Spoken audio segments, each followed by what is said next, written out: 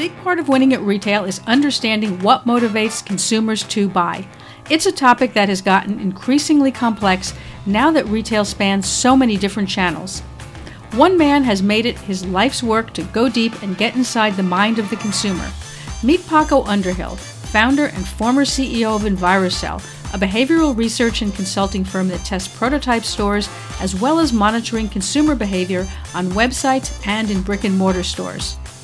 In this episode of A Seat at the Table, Paco discusses how fashion has evolved into what he refers to as uniforms and costumes, the new influences on women's choice of career wear, and shifts in how consumers shop, and some best practices in how retailers can respond. So let's sit down with Paco and try and make sense of today's fast-changing retail market. Well, first of all, I want to thank you very much for joining me on A Seat at the Table. It's really a pleasure to have you here, and I'm very excited to get into your point of view on what you see happening at retail and with just the general, I would say, shift in consumer attitudes as you see it. Okay. All right. First of all, we are finally moving from the 20th century analog world to a 21st century digital world. And as we talked about the day before yesterday, that if you think of it, in the 1960s, there was a Singer sewing machine that existed in the garment district here in New York. And over the next, in effect, 50 years or 60 years, that sewing machine has migrated to the lowest labor cost around the world. So starting in New York, going to Mexico, then to Haiti, then to China, then to Vietnam, and finally ending up in Bangladesh. Each point along the way, it got farther and farther away from the end consumer. And it was fueled by both labor cost, but also balancing labor cost and transportation cost. One of the challenges which this gave to the fashion industry is that it had to predict where fashion was going to go at least 6 months in advance. Okay. And part of what we know, Jane, from the world that both you and I have occupied in, is that not only did it sometimes succeed, but it sometimes failed, which is what created, outlet malls and stuff like that to be able to deal with whatever the remnants of last year's versus, what was hot this year and it's out of stock. One of the things that we know is that one of the pioneers of getting past this was Zara and Mango, who did a very, very nice job of being able to report not only what was selling, but what wasn't selling, and be able to fulfill some of those supply chains really, really well. And part of what I think they were also pioneers is the concept of what is global and what is local. And I think this is particularly for fashion, has been the recognition that Paris, London, and New York no longer rule. They may influence, but they no longer rule. Fashion isn't dictated from some central location, and it isn't dictated necessarily by the fashion houses in Milan or in Paris. But part of what we know from our world is that there are dresses that will fly off the floor in Dallas that nobody will touch in Philadelphia. True. And that trade-off here between global and local is one of the challenges that the major department store and fashion chains have had to deal with, which is, how do I understand the local market? And how do I respond to the local market? And it could be everything from sizing to color to the nature of conservatism. But in that exiting of Paris and London, part of what that's also opened up is the world of influencers, and that social media has been something where the fashion trends not only are passed down, but fashion trends are passed up. Okay. And I think that is really interesting. And it is true whether you're in Dallas or in Philadelphia, or you're in Wuhan or in Shanghai, is that there are fundamental changes there. We also know that the world of what we wear has gone through some shifts, fueled in part, I again, by the explosion of our digital world, but also some of just the changing climate of uniforms and costumes. Could you unpack that a bit? I know you had mentioned that when we spoke the other day. So perhaps you can just explain what you mean by uniforms and what you mean by costumes and how you see that impacting fashion nowadays. Well, let's recognize something. One of the fundamental shifts in our broader global landscape is the changing status of women. Okay. And that as women are now more than 60% of the graduates of institutions of higher learning, and that if you look at New York, London, Paris, Dallas, even Tokyo, and you look at a 27-year-old working person, the chances are that that person, if they're female, is making more money than the man. Is there a glass ceiling? The answer is yes. But part of what this has meant is that the professions that women are going into have gotten eminently broader, meaning that they're going into law, they're going into insurance, they're going into business. And part of what this means is that there's a shift in terms of fashion, which is that when you go in to a conservative business, your role is to blend in, not to stand out. So if you are working at a fashion house or a fashion magazine, you can express your style in a much different way. But if you're going into a law office, yes, there are repertoires in terms of your shoes and your jewelry, which are yours, but just the role of the uniform. And the uniform governs much of what we wear Monday through Friday. And whether it's the uniform that I go to work, or it's the uniform I go to work out in, or it's the uniform that I go meet my friends on a Thursday night versus what I choose to wear on Saturday night. And if I go into your closet, Jane, there are things that were bought for everyday use, and there were things that were bought for a special occasion. You were going to a wedding. You were going on vacation. You were going to see an old friend who you hadn't seen in 25 years and wanted to look your best. I mean, but those are the shift in terms of it's also to a certain extent true about boys. And that sense of uniforms. Part of what happens also here is that once we reach age 40, we've sort of decided on what works for us. And I won't say I wear the same clothes, but I wear a uniform, I would say 90% of the time, meaning that shirt, it's a t-shirt, it's a pants, I look good in it, but am I wearing hip hop fashion? The answer is no. So I think part of what you're looking at here in terms of uniforms and costumes is a definition of both what your personal style is and what your personal comfort is. But it's also a tribute to the fact that the broader marketplace for fashion, particularly in North America and in Western Europe and in the wealthier parts of Asia, is settling in on a mature audience. Right. So you're looking at uniforms as what we wear in order to blend in, or in order to, in a sense, look like we're part of whatever environment we're in, whether it be our office setting or whether it be our social group. In that case, how would you define a costume? Costume is something where I am going to an occasion where I have permission to be able to be something else. And where I'm looking to make a statement that I may not want to make on a Tuesday night. And, this is not only about what we wear, but in terms of the world of beauty, it's, how much cosmetics that I'm putting on. And, what's my jewelry? What kind of shoes am I wearing?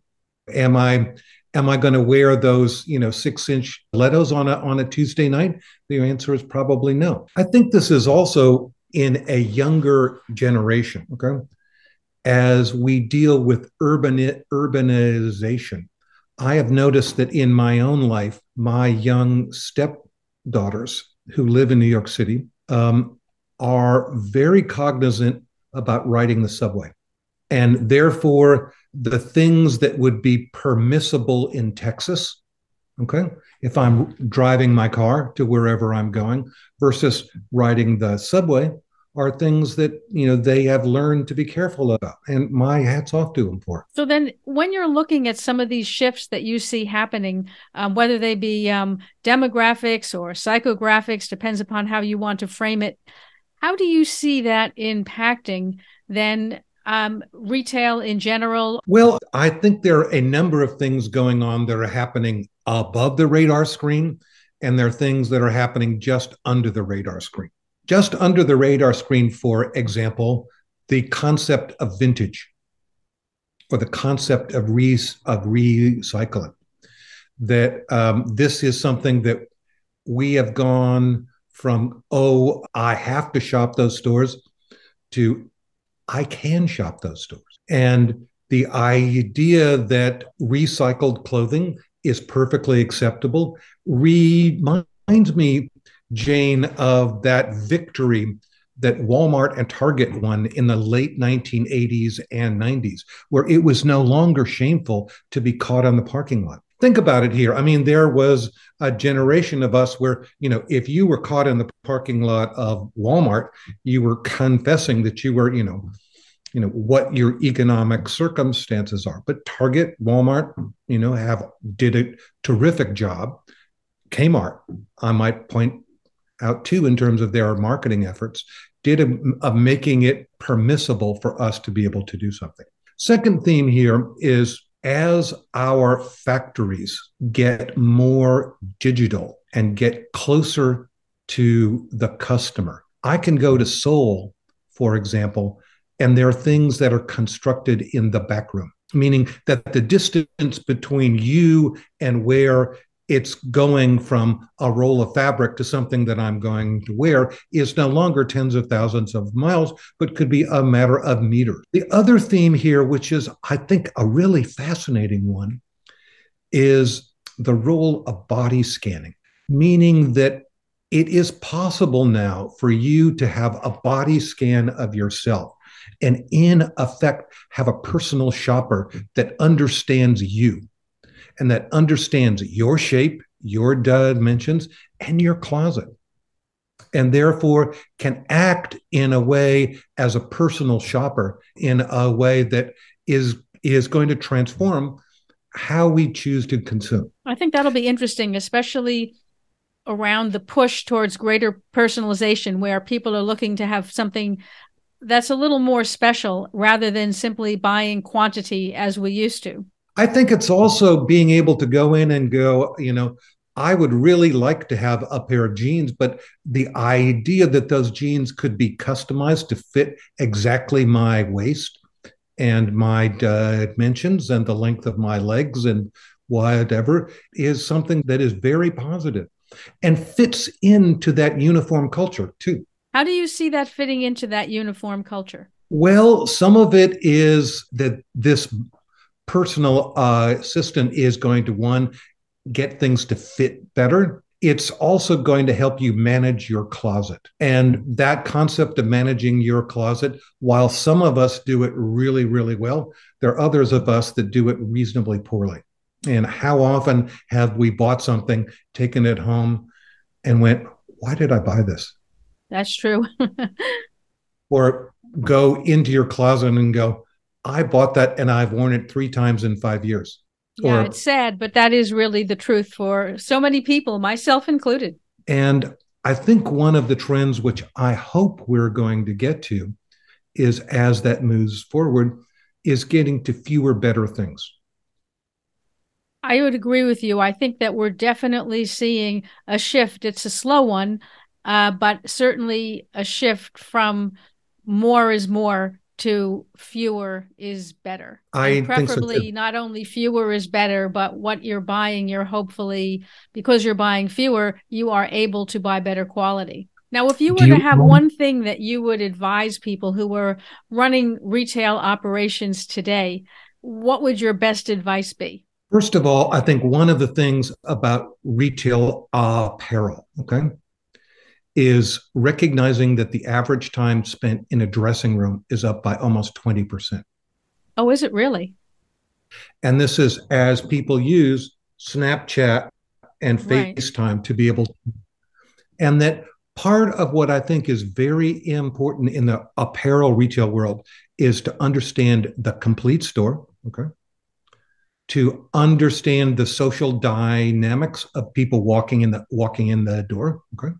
And to recognize that finding a way to create a community is one of the ways that you cement your relationship with your customer. I love the fact that some Japanese stores have programs where if you buy a dress, you are given the option of sending pictures of yourself in that dress, which are then played inside the store. Oh, nice. Okay. And that role of creating community here is one that I think is very exciting. Yes, I think that's very interesting. What are some of the things that you see happening in addition to this around shopper experience? Because experience has become such a buzzword these days. Well, I think this is also one of the challenges that we face. And this is, again, one of the topics that as a researcher, we have spent an enormous amount of time over the past 10 years is what is the difference between the experienced shopper and the inexperienced shopper? Meaning that if I'm a beauty site or I'm a fashion site, what's the difference between somebody who's there for the first time versus somebody who's there for the 101st time? Yeah, that's interesting. Do you have conclusions on that?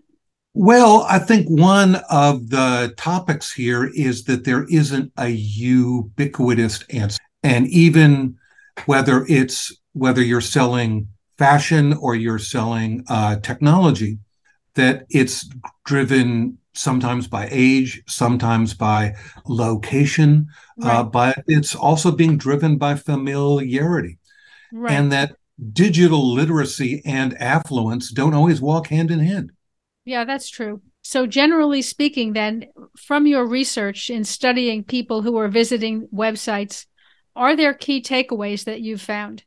Well, I think one of the things I think is really interesting is that so much of digital research is based on clickstream data. Okay. Okay. And that is often the parallel that I point to here is that clickstream data and sales data are often analogous. It is, if I think about sales data, it is looking at the functionality of a store from the vantage point of the cash register. And that one of the key aspects to understanding digital isn't just understanding what people are doing, it's what they aren't doing that you'd like them to do. Okay.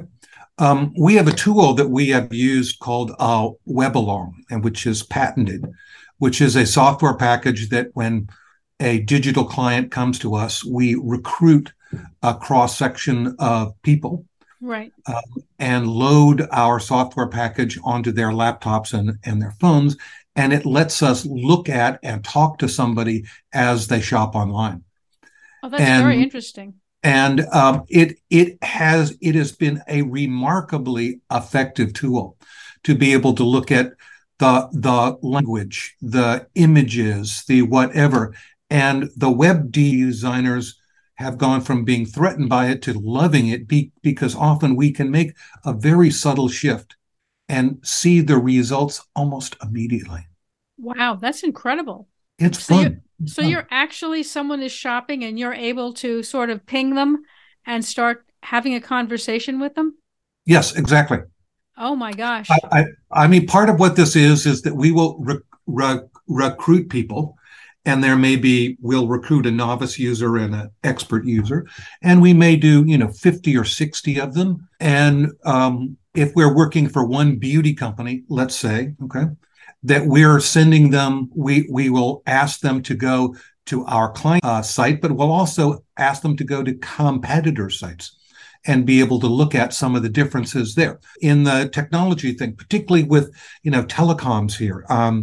Understanding what people see and how they see something is just really it's something where if I took one of my clients from Seattle or Silicon Valley and we had a couple of beers together, they would tell you that they get more from 30 web-alongs from us than they do looking at the clickstream data from 10,000 people. Wow, that's really interesting.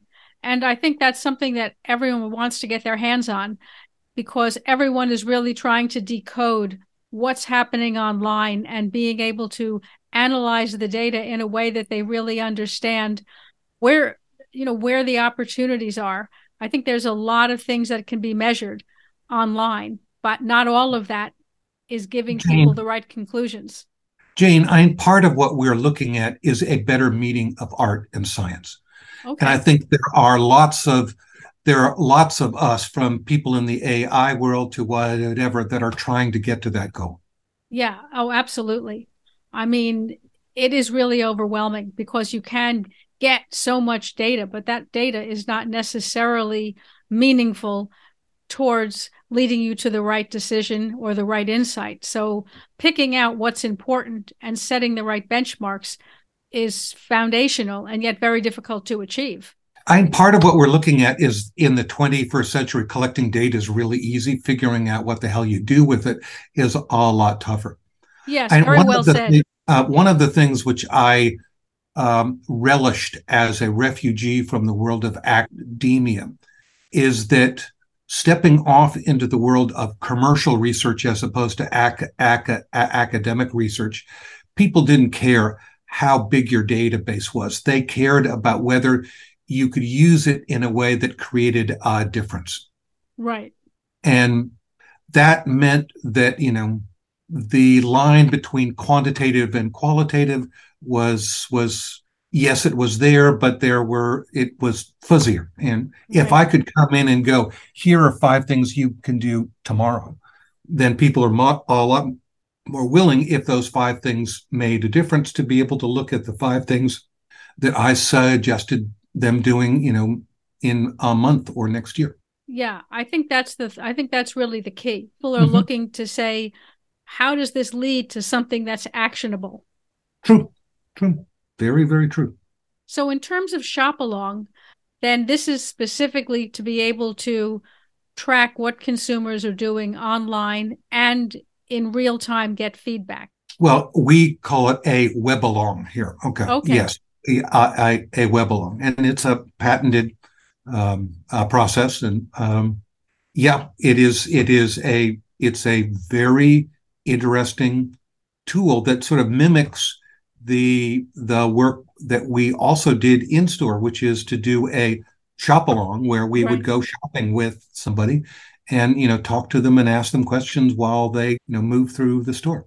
Yeah, I think that kind of customer research is invaluable, and it's a shame that a lot of brands and retailers don't really want to do that, or I don't know if they don't want to do it, but they don't do it because, like you said, you really start to fill in the black holes in the information that you're getting, because typically you're only collecting data based on what people did, right? What they bought, what item they bought, what size. You don't know why they didn't buy what they didn't buy. I think part of what we're looking at is that the broader world of retail and fashion design has become more of a collaborative art form. Right. Okay. And I think that is in part based on the fact that the fashion design world is no longer dominated by men. It's dominated. It is a co-mingling of genders and interests here. And therefore, there is less ego and more delight being put into the process. Yeah, I think it's interesting, the fact that we have so many, that we've really had a resurgence, you might say, of indie brands. Whereas I think we went from having a lot of indie brands maybe a generation ago to having everything being more or less aggregated under a few, massive brands, maybe national brands or international brands. And now a lot of it, because they could sell online, we have seen a proliferation of, like you're saying, brands that are smaller brands, collaborative brands, brands doing something very different, not following key trends. So yes, I think that's an interesting point you bring up. Well, I think also part of what it means is that we have the chance to be able to step away from cotton and wool and get to, bamboo and alpaca. Right. Yeah, I think that in a sense, there's probably never been a greater opportunity for individuals to come into this field and be able to carve out at least a small niche for themselves. Well, I think the 20th century, Jane, was about technology letting us get big. Right. And one of the things about the 21st century is that technology is often letting us get smaller or letting us get more local. I think that's a very good point because you're right. In the 20th century, technology was really something only massive companies could tap into because it was very expensive and very complex to use. Whereas now it's become simplified and less expensive to the point where, as you're pointing out, everyone can afford to have not the exact same applications, but pretty much the same. True. Where can people learn more about Webalong? I think that a lot of people listening to this would be very, very interested in learning more about that particular service. Well, you can always reach out to me personally here at Paco Underhill or Paco at inviracell.com, or Okay. you can go to pacounderhill.com, or you can go to inviracell.com. All right. Well, I'm going to put all of those links in the show notes. And Okay. I want to thank you so much, Paco, for taking the time to join me here today and for sharing so many interesting views with myself and our audience here. Well, thank you for inviting me, Jane. It is always a pleasure to talk to you.